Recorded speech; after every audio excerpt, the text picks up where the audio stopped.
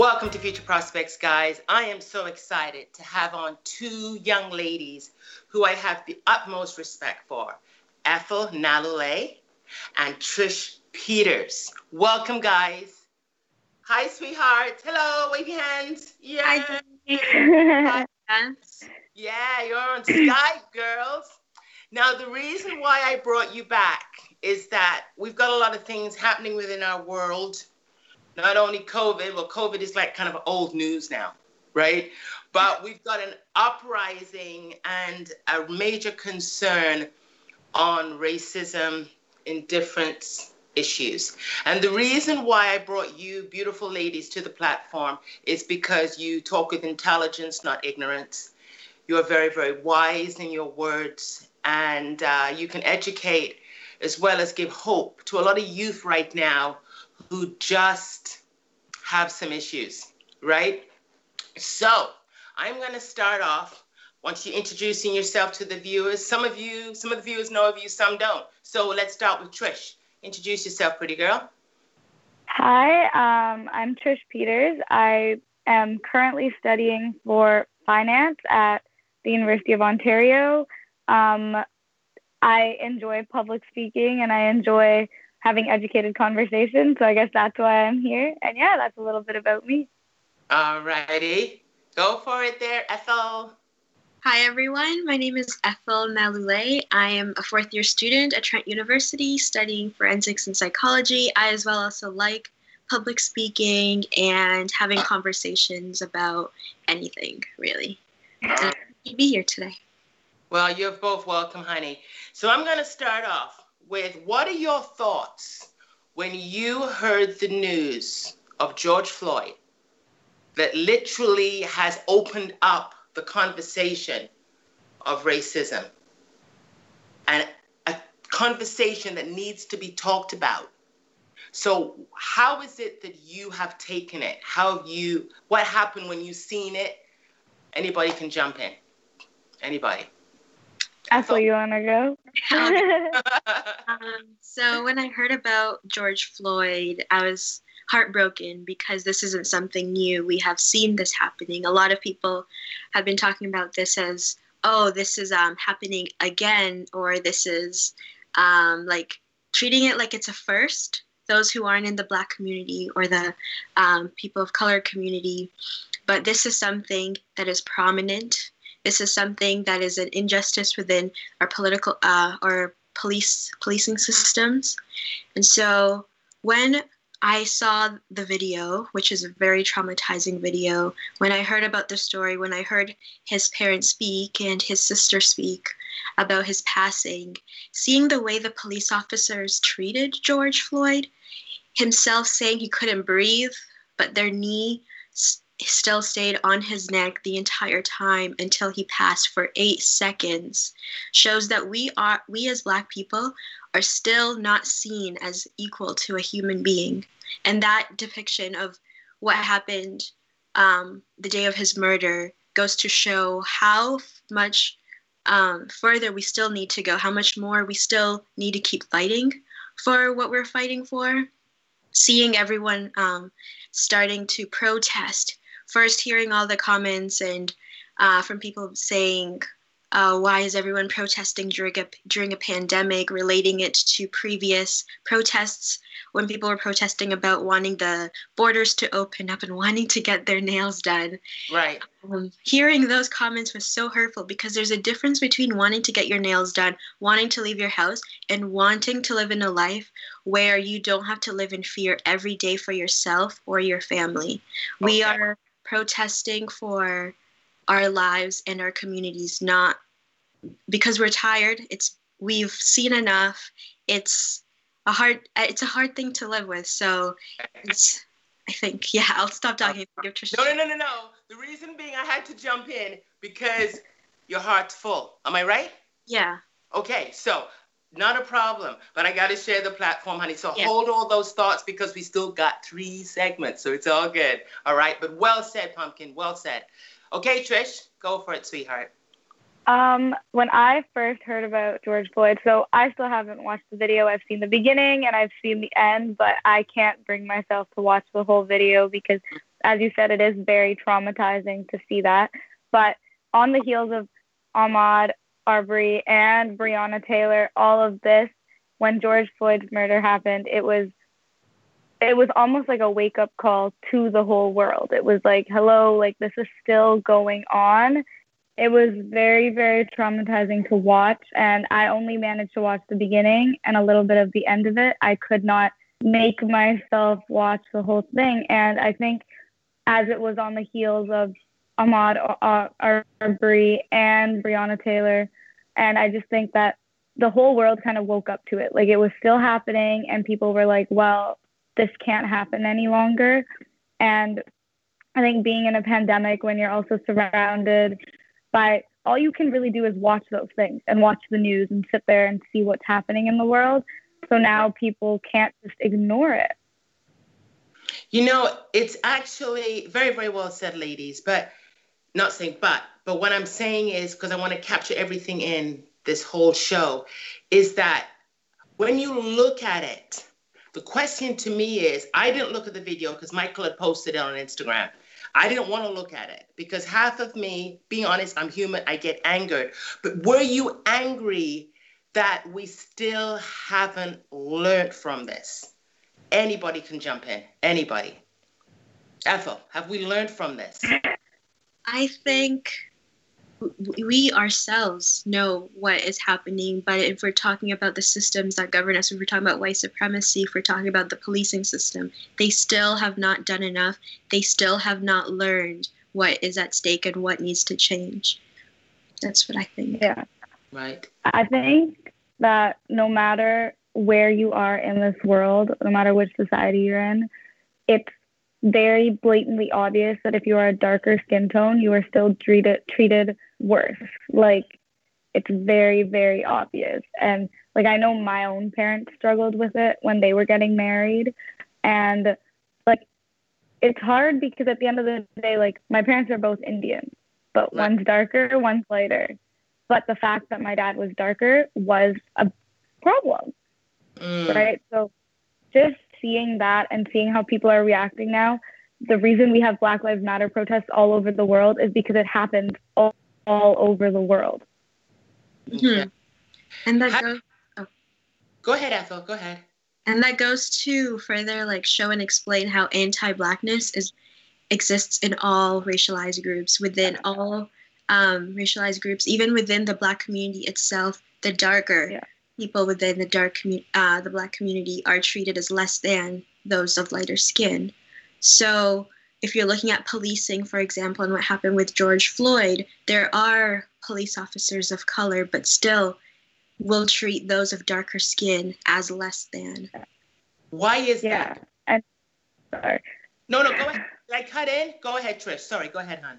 What were you going to say? And when you look at it like that, if you look at a friend group, like often I use the example of boys in a friend group when one of them had been accused of a sexual assault. Your friends are more likely to stand by your side and say, no, he didn't do it. No, that didn't happen. So when you put cops together like that, it's like your friends, even though they know what you're doing is wrong, they're not going to snitch on you. They don't want to. They want to stand by you and defend you. And that's like, if as a cop, you can't go and tell someone that what they're doing is wrong and they shouldn't be doing it, especially when they're upholding the law, then I don't know, like, you don't deserve to be a cop, definitely. But when you're looking at the police now, and I think we talked a lot in our pre-interview. In every bushel of apples, there's bad apples, because not every single police officer is bad.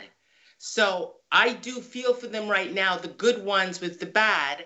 But at the same time, when they go through the training, would you think that that is not something that they're addressing? Like, they're going to deal with young people, they're going to deal with racial issues, they're going to deal with Aboriginals, they're going to deal with young people. Would you think that would be something that police officers are learning within their training? Sorry, go Ethel. I think we've asked enough of that. They know Right. what needs to change. There's so much discrimination within policing. You can say there's good cops, there's bad cops, but at the end of the day, the system of policing, it's what it's rooted in, and why policing was created in the first place is what the issue is. And so you can have good, you can have bad, but at the end of the day, they're still supporting a system that's going to continue to hurt Black people, hurt Indigenous people, hurt all people of color. So when I think of cops, I don't think of cops. I think of the system that they're supporting and enabling as police officers. Okay. Yeah. Trish, what? A criminal lawyer has to have 7 years of training, quote unquote, school training to become a lawyer. Most cops are usually just high school graduates with less than a year to about a year of training. That doesn't make me feel safe. You're not fully trained for social work. You're not fully trained for mental health issues. You're not fully trained to look at for equality issues. You're not trained for those. You can't be in school for a year and tell me that you're trained and ready to take on social work, mental health, and everything else that comes with being a cop. Wow. You're wise girls, man. Wise. Do you trust them? Do you trust them now? You women of color, brown girl, Negro girl. You're driving in a car. Do you trust them? I can't. They can have a smile on their face. They can have no weapons on them. But at the end of the day, I fear for my life when I see an officer because of everything that I've grown around. You're supposed to grow up thinking that a police officer is there to protect you because that's what we're conditioned to believe. But when you see what's happening in your communities, when you see what's happening to your people, when you see that the protection isn't even happening, the second a police officer comes up to you, immediately, even if it's subconsciously and you aren't aware, it's a fear of what's going to happen to me. Am I going to make it out of this conversation? And it's the uniform. It's everything that has now become a traumatizing object, if that makes sense, item. Mm-hmm. Yeah. Yeah. I think my opinions or words on this, I guess, would be that I've never been pulled over, knock on wood. I drive a lot, but I'm a law-abiding citizen, so I've never been pulled over. But I do know a couple of my friends that have, and a part of me does fear seeing the cops, but I was on a walk with my boyfriend who's white the other day, and there were cops in they were ATVing on our trails. And I don't know, seeing me with a white guy, it does strike fear in me because it's what are they going to say to me? Are they going to say anything at all? I'm a very non-threatening person. I look very non-threatening. So right. I can't imagine how much worse it would be for someone who isn't a small little brown girl. I really can't. Can you hold that thought for a second, honey? Guys, we're going to take off from that on the second segment. Guys, we'll be right back with Ethel and Trish. Great stuff. Right back.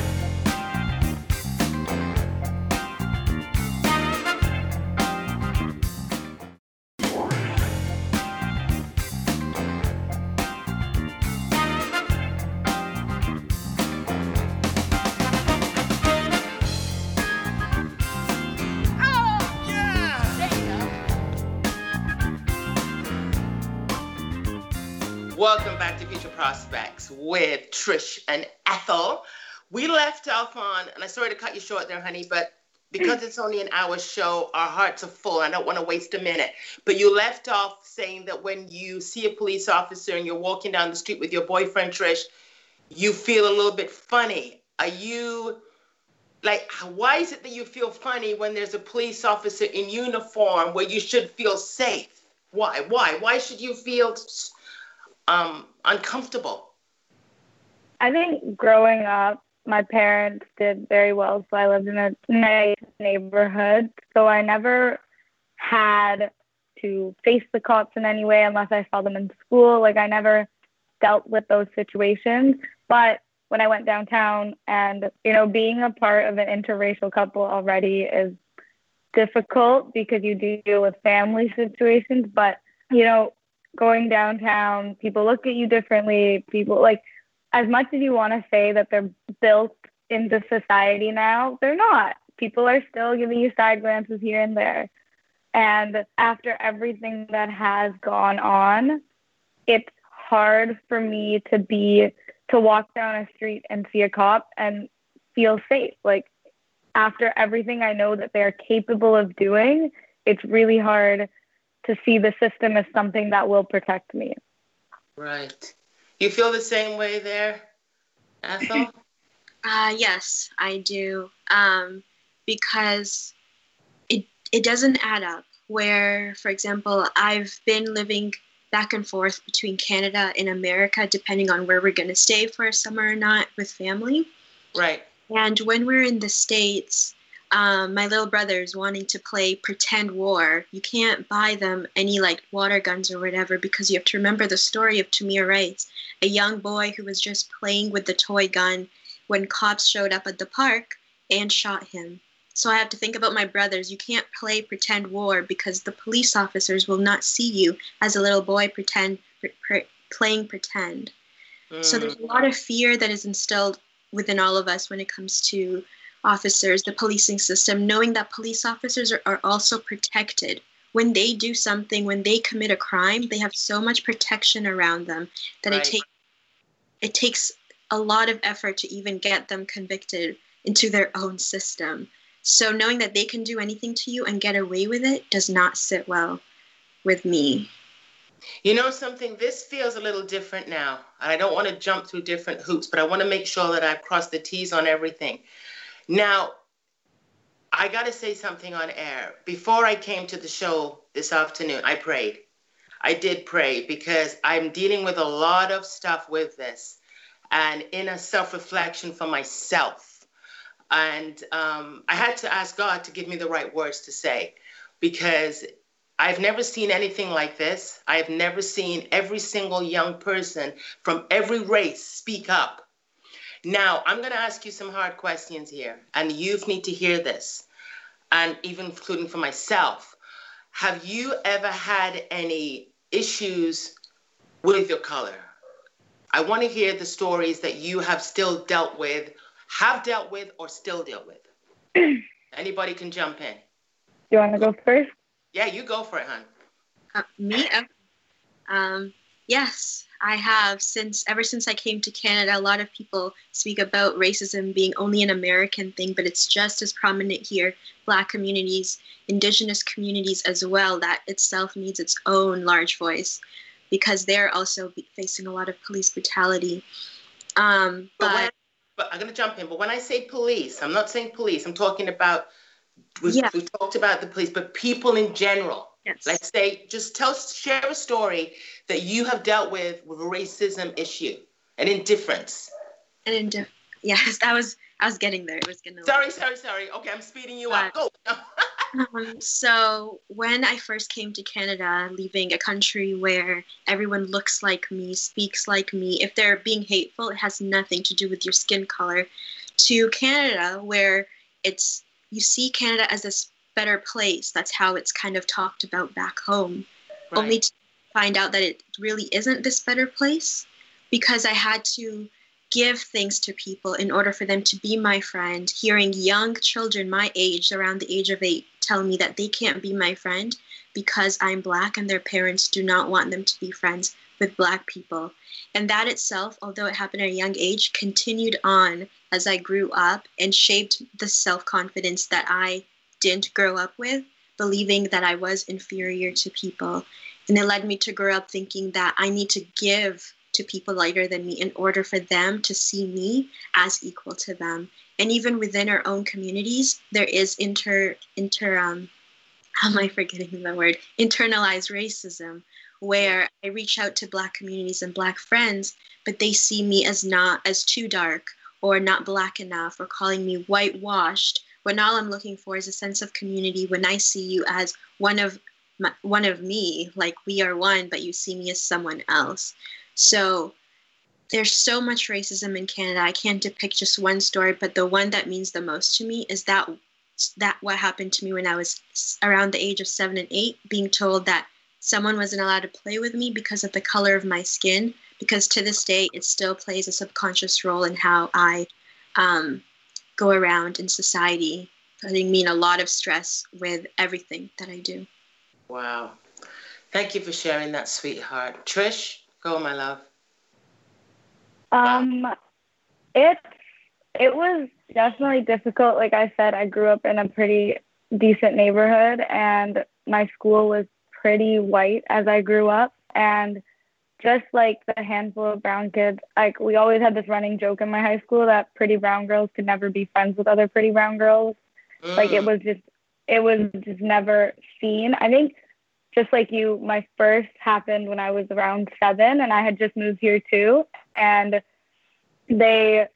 it was funny. It was literally another Indian girl, and she literally said to me, she asked me why my food smelled so bad. And I was like, this is what I eat. It's not, I think it smells good to me, but that moment in time will always be stuck with me forever. And I'm friends with her now, or like not friends, but like acquaintances with her now. And obviously her stance has changed a lot, but being 7 years old and hearing that, it's really, really difficult. And it took me, like Joy and I have spoken about this before, it took me a really long time to be comfortable in my skin color, to be comfortable in the way I look, to even accept the fact that I wasn't below everyone on the list just because of my skin color. It took a really long time to accept that. And I think it comes with like, it's just years of it happening again and again and again and again and again for you to kind of understand where you are at that point. You know something, girls, it touches my heart because you're the future. And there was a song group came on last Wednesday, and Matthew shared that he praised that himself, being a Black man, has, and he didn't even say the word Black, he just praised that we have the same opportunity as everybody else. Does that concern you too? You're both university students, still going, you're going to be putting yourself into the world there. What is your thoughts on that? Do you get concerned? Do you worry about your future and getting a job and getting the same rights, the same entitlement, the same opportunities? That's the right word. I know like a lot of the time when I walk into job interviews, because my name on a resume is either Trish Peters or Trishta Peters, like nobody really looks at it and connects the dots, and they oftentimes expect a white girl to walk in, or even a white guy, I don't really know, but they definitely don't expect me. And oftentimes in an interview room, I've been the only person of color and sometimes the only female. So sometimes I do think the things that I have done will be diminished because of my color or my skin or my race. And the only way my friends and I look at it is the more we educate ourselves, the more people are going to listen to you. That's right. Right. And so that's how I look at it. You got it, hon. Ethel? When it comes to careers, just to touch on like what you said about the more we educate ourselves, the more people will listen to us. That itself is another form of repression. We should not have to feel like we need to be educated in order to be heard. We should be heard just by who we are, because the education system itself is another issue of its own. And so like when it comes to thinking of myself in a career, I do worry because I have been in positions. I was currently on my student union at Trent, where I'm sitting in meetings where I'm the only person of color, let alone the only Black person. My voice continuously being belittled, being spoken over. And because I'm so used to allowing myself to be spoken over, I just sit to the side and no one even notices that I have not spoken the entire meeting. So seeing that happen in an institution that speaks a lot on inclusivity is enough to show me that the future might be just as hard. But because of that experience, and because I know what I deserve, and I know what I want, and what I will learn, I know first things first, I would never work for a company that is rooted in racism. And I know that I will stand my ground no matter what anyone says. If they think I'm not as educated, if I'm not dressed proper as they say, I will continue to get what I want, and I will get what I want. in terms of a career without letting it get to me, because at this point and where I am with my age, I'm tired. I'm tired. If you're racist, I'm gone. And if you're not going to let me speak, I'm going to speak. And so that's where I'm at. What makes you girls so feisty? Love it. I love it. Mwah. What makes you girls so feisty, man? Come on. Sorry, can I say one thing? Honestly, like, I agree with you 100%, Ethel. So my experience on this was a little different. I did start my own club, I guess, for now, at my school called, like, the Women in Business Club, because that's the field I'm going into, and that's what I was very passionate about. So I started this club in my first year. So it was a very big task that I decided to take on. At that point, my friend group from school, I didn't know very well. We had just met. We were just connecting, and they were great girls. But oftentimes I was the only person of color. I was left in meetings feeling like I wasn't heard, feeling like people were overstepping on top of me, where I was the president and the founder of the club. And it came to a really big boiling point where I, as a commuter, I drive 45 minutes to school every day. I couldn't go out of my way on my days off to drive to school for a meeting. It didn't make sense. I could FaceTime, I could call in, but why would I drive to school and waste my gas money to get there? So it came to a very big boiling point where at one point we had a meeting on how we wanted to continue the club into the future. And honestly, like, this club was my baby. Like, I loved it. But somehow these girls decided we were going to have a vote, which you can't do because technically I was the president and it would have been my choice as to where to go from it. Mm-hmm. But I just felt so stepped on that I was just like, okay, let's have a vote. And they voted me out of my role. At that point, I was very, very, very fed up. And I don't like being stepped on by anyone, especially not people who have not faced the same circumstances as I have, who have not done the same research on these topics as I have, especially not people that aren't as educated in these programs as I am and invested, because to me it felt like they were using it as a way to get something on their resume.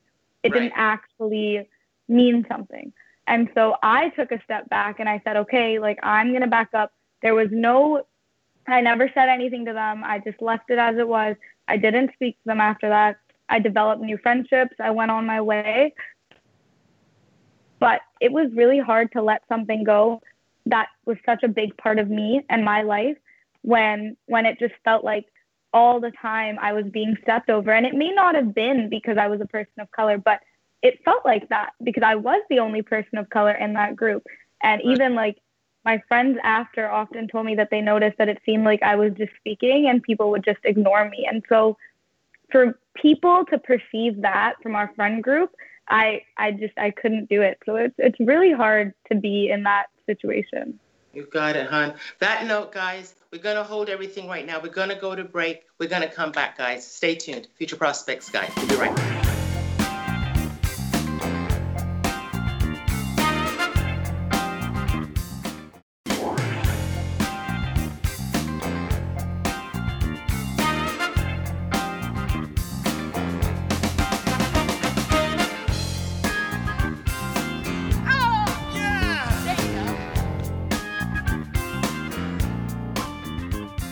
Welcome back to Future Prospects, guys, with Trish and Ethel. Hey, guys, give me some waves. Give me some waves. Give me some waves. You know why? Because hello. Yeah, hi, sweetheart. It's a heavy subject, but it's a subject that needs to be talked about. Okay, so we've covered policing. We've covered communities. We've covered within organizations, being a voice. Have you yourself within your own race dealt with it? Because I know I have. I've dealt with it outside and in. But if you dealt with it within your own race. Do you want to go, Ethel? You can go.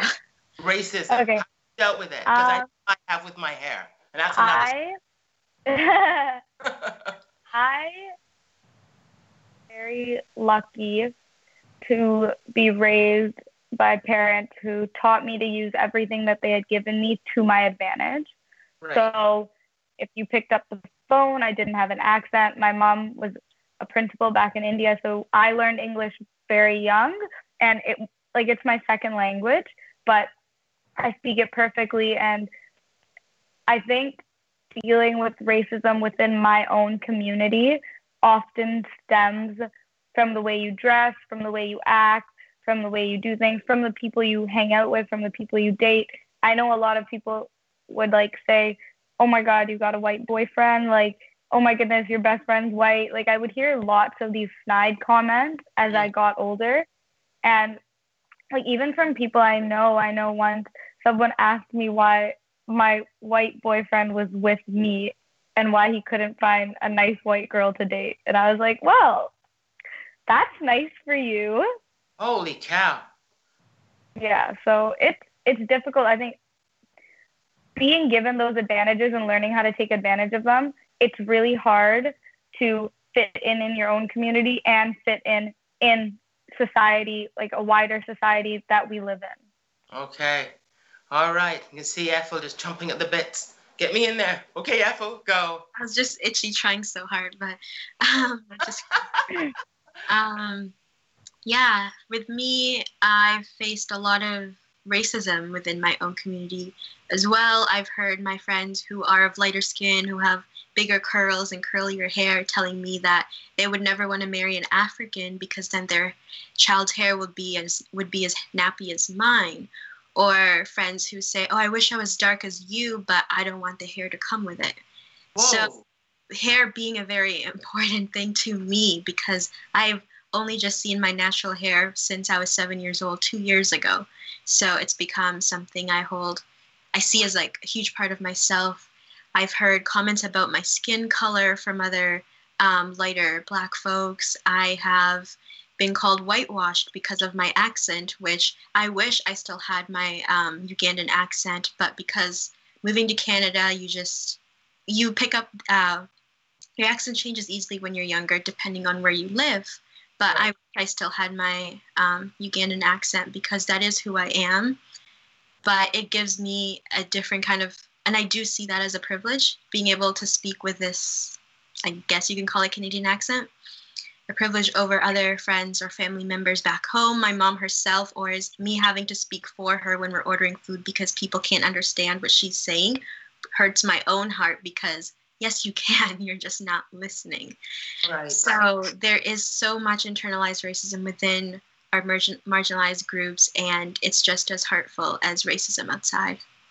But it's not right. You know what makes my heart angry, and I'm going to say this on air. Who gives them the God-given right to speak to somebody like that? We have to ask ourselves now, do we in some way give them permission? Do we not speak up enough? Does it take a man to have his knee on his neck by an American police officer for us to wake up and go, hello? So I've been doing some self-reflection on myself, and I've never been quiet. But I've looked at a lot of the people that I've associated with recently, and I have cleaned house a little bit.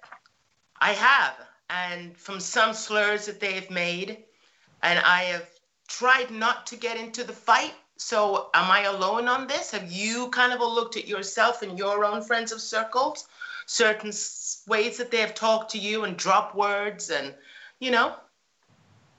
I know in high school, I really dealt with having strong opinions, whether it be racism, sexism, homophobia. I dealt with those strong opinions, and I very much sometimes I did find myself saying, is it worth to pick this fight with this person? Right. And I found myself having to end relationships, friendships because of those reasons. I stood in front of people and I did presentations, and people would look at me and say, the wage gap doesn't exist, or people of color aren't paid less, or, and to hear those things, especially when there's a teacher in the room and the teacher just go, okay, relax.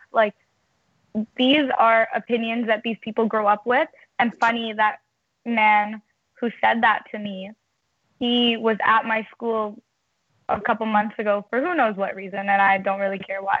But he saw me, and one of his friends who was indirectly connected to me told me that that boy had told him everything about me and that he believed them. And I was like, what did he say to you? That I stand up for my own beliefs and what I believe in? And so for that to kind of follow me around was really, really hard for me to face. It was really hard to look at it and be like, okay, like maybe I shouldn't have made those presentations or said those things. But I know that deep in my heart, because I was like that, no one can ever question what I stand for, ever. It's flat out, it's out there. But I know that I look at some people that are from my high school that post things right now, and I say, well, you did this, this, this, and this in high school. Like, what's changed? Because I know that towards us and towards the people that you knew back then, you haven't changed. When you see us, you still act like that. There's no change that's actually made in the way you're acting. It's just change that's been made in what you post on social media. You got it, hon. You got it. Ethel? What was the question again? The question is, oh my God, I forgot the question. The question is, have you done a self-reflection on your circle of friends? Oh, yeah. I know I have. So go for it, honey. Okay, yes, I definitely have. And I'm definitely finally with a group of friends that I can feel safe with, who I feel heard. We respect each other's boundaries. We respect each other wholeheartedly. You don't have to over-explain. But it took time because, especially within my Black friends, all I've ever wanted was a group of Black friends because they just get me. I love all my friends. I've had friends from all different races, but something about having even just one friend who understands you from a cultural level means everything. But I faced a lot of internalized racism trying to find that. But now I have groups of friends who love me. Even my white friends have educated themselves to the point where they don't ask me to educate them on topics. They don't ask me questions about certain topics. They go out and look for it because at the end of the day, we had to educate ourselves too. We didn't know all this history. We didn't know all this knowledge just by living. Most of the stuff we experienced ourselves, but we had to read, we had to watch, and it means everything to have friends who go out, because Google is free. Everyone can Google books. Some books are free. That's true. So I've had to look at my friends, and if just like even like anyone watching right now, you might want to stay within your group of friends because of something they give you that you think you can't find somewhere else. The answer is you can, and you deserve that so much because I didn't know that till literally 5 months ago. So I definitely have. That is so true. We've only got 8 minutes. We've got 11 minutes and 20 seconds, viewers. So I'm going to grab this one, and this is going to be a tough one. Have you ever been called the N-word? How do you feel about the N-word? I'm not going to say it because I know I'm not that. I know rappers use it, young people use it, people use it, and I'm like, what? Excuse me? A white person can't say to a Black person, but a Black person can say to a Black person. What is up with that? So I've never been called the N-word, but like in a derogatory way from someone who is not Black. Right. And I didn't grow up using the N-word. Growing up, I believed that it had such a deep history that was just so triggering that I could not bring myself to use it. But as I grew older, met more people, and started understanding different cultures, different communities, I understand why the N-word is used within Black communities. What's the word? I have nothing against the N-word being used within Black communities because it's used as a way to reclaim power in a sense, but it's also not a word used by every Black person. So I know there's a lot of conversation around why Black people say it and white people can't, or think about our ancestors, would they want to come back and hear us saying it? Mm-hmm. But we cannot police each other on what words that we can use. We cannot define someone's Blackness for them if their way of using it is to see it as I'm reclaiming something that was so negative to myself, that was so negative to my ancestors, in a way that I mean brother, sister, friend, person, in a way to bring community together, then yes, they can use it. I will never tell a Black person never to use the N-word because it's their word, it's our word that was used against us in a very derogatory and harmful way. But ever since slavery, the N-word has been used in a way that was not just the way it was used by I can't think of the word. The way that was used against us. So since slavery, it was used in an ironic way, in a way to refer to a friend. And so that has carried on. So throughout the years, it's political, it's a statement. And I think when I hear it within the community, it feels, I have no feeling towards it, but I understand the question around why white people can't use it. Well, they've taken enough from us. We're allowed to have things that are ours and ours to use and ours to say. And for once, they cannot have one thing, and it's just a word. You can use many. Okay. But yeah. On that note, we got to go to break, girls. Our hearts are full. You're awesome. We'll be right back, guys. Right back.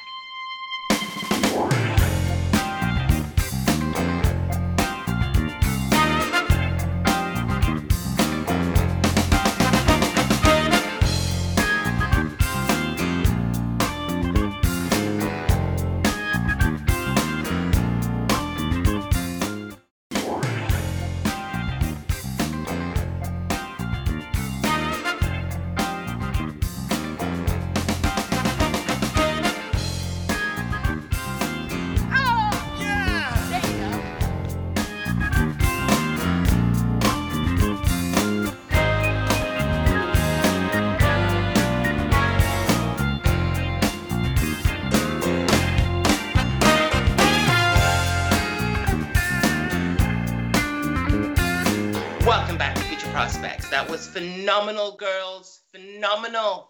Heavy subject. A lot of digesting after this, I'll tell you. Your future. You are the future. You are the future.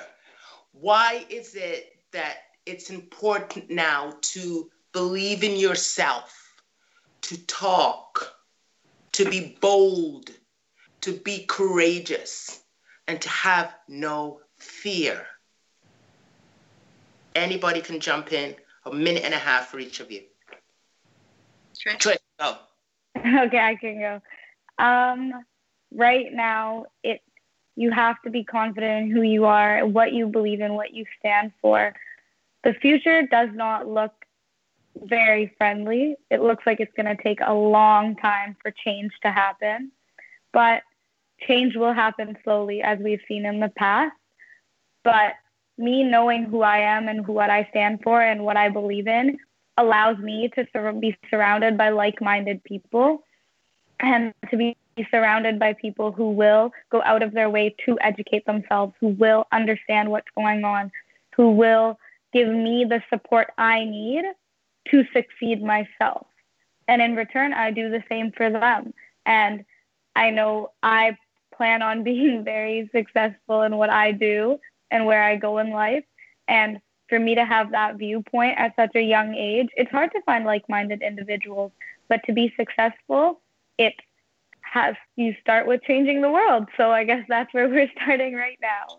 You got it, sweetheart. Oh my God. Great job there, Trish. Great job. You know, being young today, you guys are sitting in history right now. You're watching history change, right? It's exciting. You're the force that's going to push this forth. Is there any changes you want to see happen? What kind of changes would you like to see happening? Give me one change. Can anybody give me a change? What change would you like to see? Trish? Ashley, you want to go? Okay, sure. Well, I would love to see, in Canada or the world? In Canada. Let's start with Canada. Canada. I would love to see prisons abolished and capitalism, at least something to be abolished within capitalism. All right. Trish?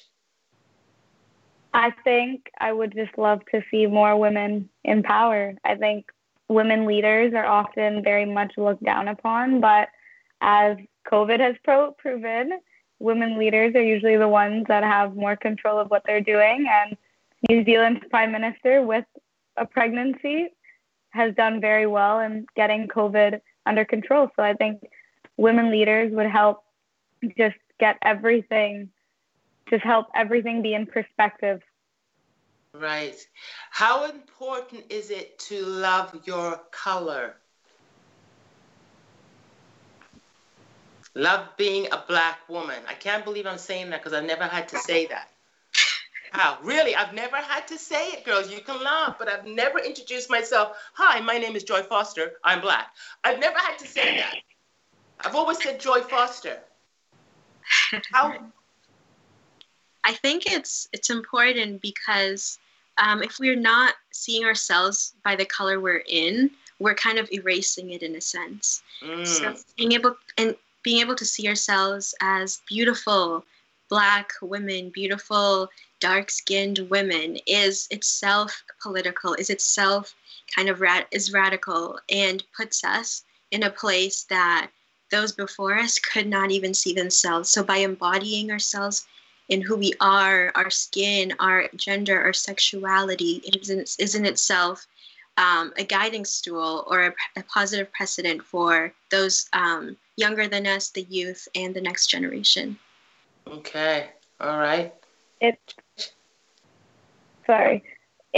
quite difficult to, especially in South Asian communities, being lighter is usually seen as being prettier or better. And, you know, that can go all the way back to British colonization in India, Pakistan, and all of those countries.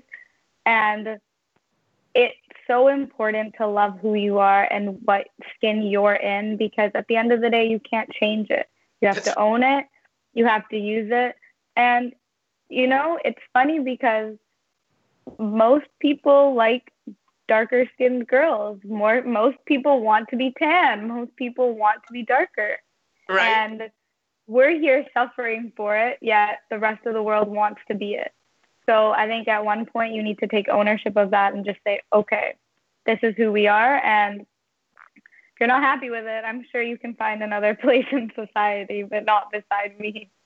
You got it, hon. When you look in the mirror, girls, and I ask every young person this, what do you see? I know what I see, but what do you see? When you look in the mirror, beautiful Apple, what do you see, hon? When I look in the mirror, I see someone who has made it to a place where she never thought she'd be. And you know my story, Joy. You know most of it, I guess. And so it took a lot for me to be able to look in the mirror and see something great, because there was even a time where I looked in the mirror and couldn't recognize myself because I had my brain completely shut down. So it's everything to me, being able to see my reflection and being able to dream of how much further I can keep going. Yes. You are the strength. I'll take a second to her right now, Trish, is that you are the strength when I first met you. You are the strength that helped me through a lot of my issues. So I got to thank you for that, honey. You really are. Your smile, your integrity, and I want to have the tears flying down here now, but you're beautiful girls. And women of color is something that I'm going to definitely champion for sure. Do you worry for the young people down the road, the younger ones than yourself coming in, that the little toddlers, because there's a picture that's going to reflect that at the end of the show. Do you worry about the little ones? Trish? Do you worry? I do. I definitely do. Like, my brother is 10, so I see it every day. I see the fact that I have to talk to him and explain it to him and tell him what's going on. And, you know, as like from a young child, I always told him, I said, this is the way you treat women. This is the way you treat everyone around you, regardless of their skin color. It doesn't matter. And I think I do worry about him because I don't think to an extent he realizes what's going on in the world. We don't, obviously, like, there's a lot of protests here as well, but we don't live in America. We don't see it to that standpoint. We don't see it to that extent. Right. It's here. A lot of it is here. But as a country, we tend to sweep it under the rug. We tend to pretend it's not happening. We tend to act like it's just there. And I think kids especially don't see it like that. They don't see what's happening. They don't see what actually is going on. And I know for my parents, it's hard for me to have those conversations with him. And so for me, who wants to open that up and wants to speak about it with him and say, okay, like, if you have any questions, come talk to me. But they're so involved in gaming and going outside to play that they don't even realize that it's going to affect them as they get older. Yes. Yes. Ethel? Same with me, my younger brothers. John is 10 and Jude is 12. Constantly trying to teach them things in ways that they'll understand. John has TikToks, and TikTok has gotten very political lately. So he comes to me with all the questions about what's happening, who's George Floyd, who's this, what's Black Lives Matter. So I've been teaching them a lot since they were little, teaching them songs about loving your skin. We have little games we used to play about building confidence because especially them being boys is something different. The darker you are and when you're a man, you're seen, and when you're mad or aggressive, they don't see you as someone who is just mad. They see you as a dark-skinned person who is aggressive and therefore someone to fear. So my experience as a woman will be different for them as young Black boys and as older Black boys. So I try my best to make sure I'm reading up on the Black boy experience itself and educating them, making them feel loved and confident, because this new generation, the young kids, they're something. They play a lot of but they're so smart. I'm like, where did they come from? So I have so much hope for them, and the least and most I can do is support them and educate them in a way that's accessible to them. Do you not see a force happening right now when you see all these protesters? What do you see when you see the protesters? I want just 1 minute for each because I'm looking at the clock here. When you see...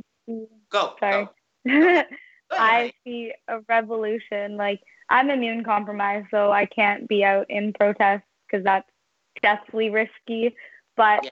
I see a revolution happening, something taking place that has never taken place before. This has already been one of the greatest protests in history. It's the biggest, and something's going to have to give. I think it's a lot harder when you have a racist president. It's a lot harder when your president does things like that. But hopefully here in Canada, our Prime Minister kneeled with us, but hopefully he can make actual changes that are reflected in what we stand for and what the people stand for. You got it, girl. Ethel? I agree. I see a revolution. I see change that has, oh man, this is hard. Because I know the time thing. Okay, we'll end it. Go ahead, honey. Go ahead. Oh, take your time. Yeah. You see change? So I see something that has been a long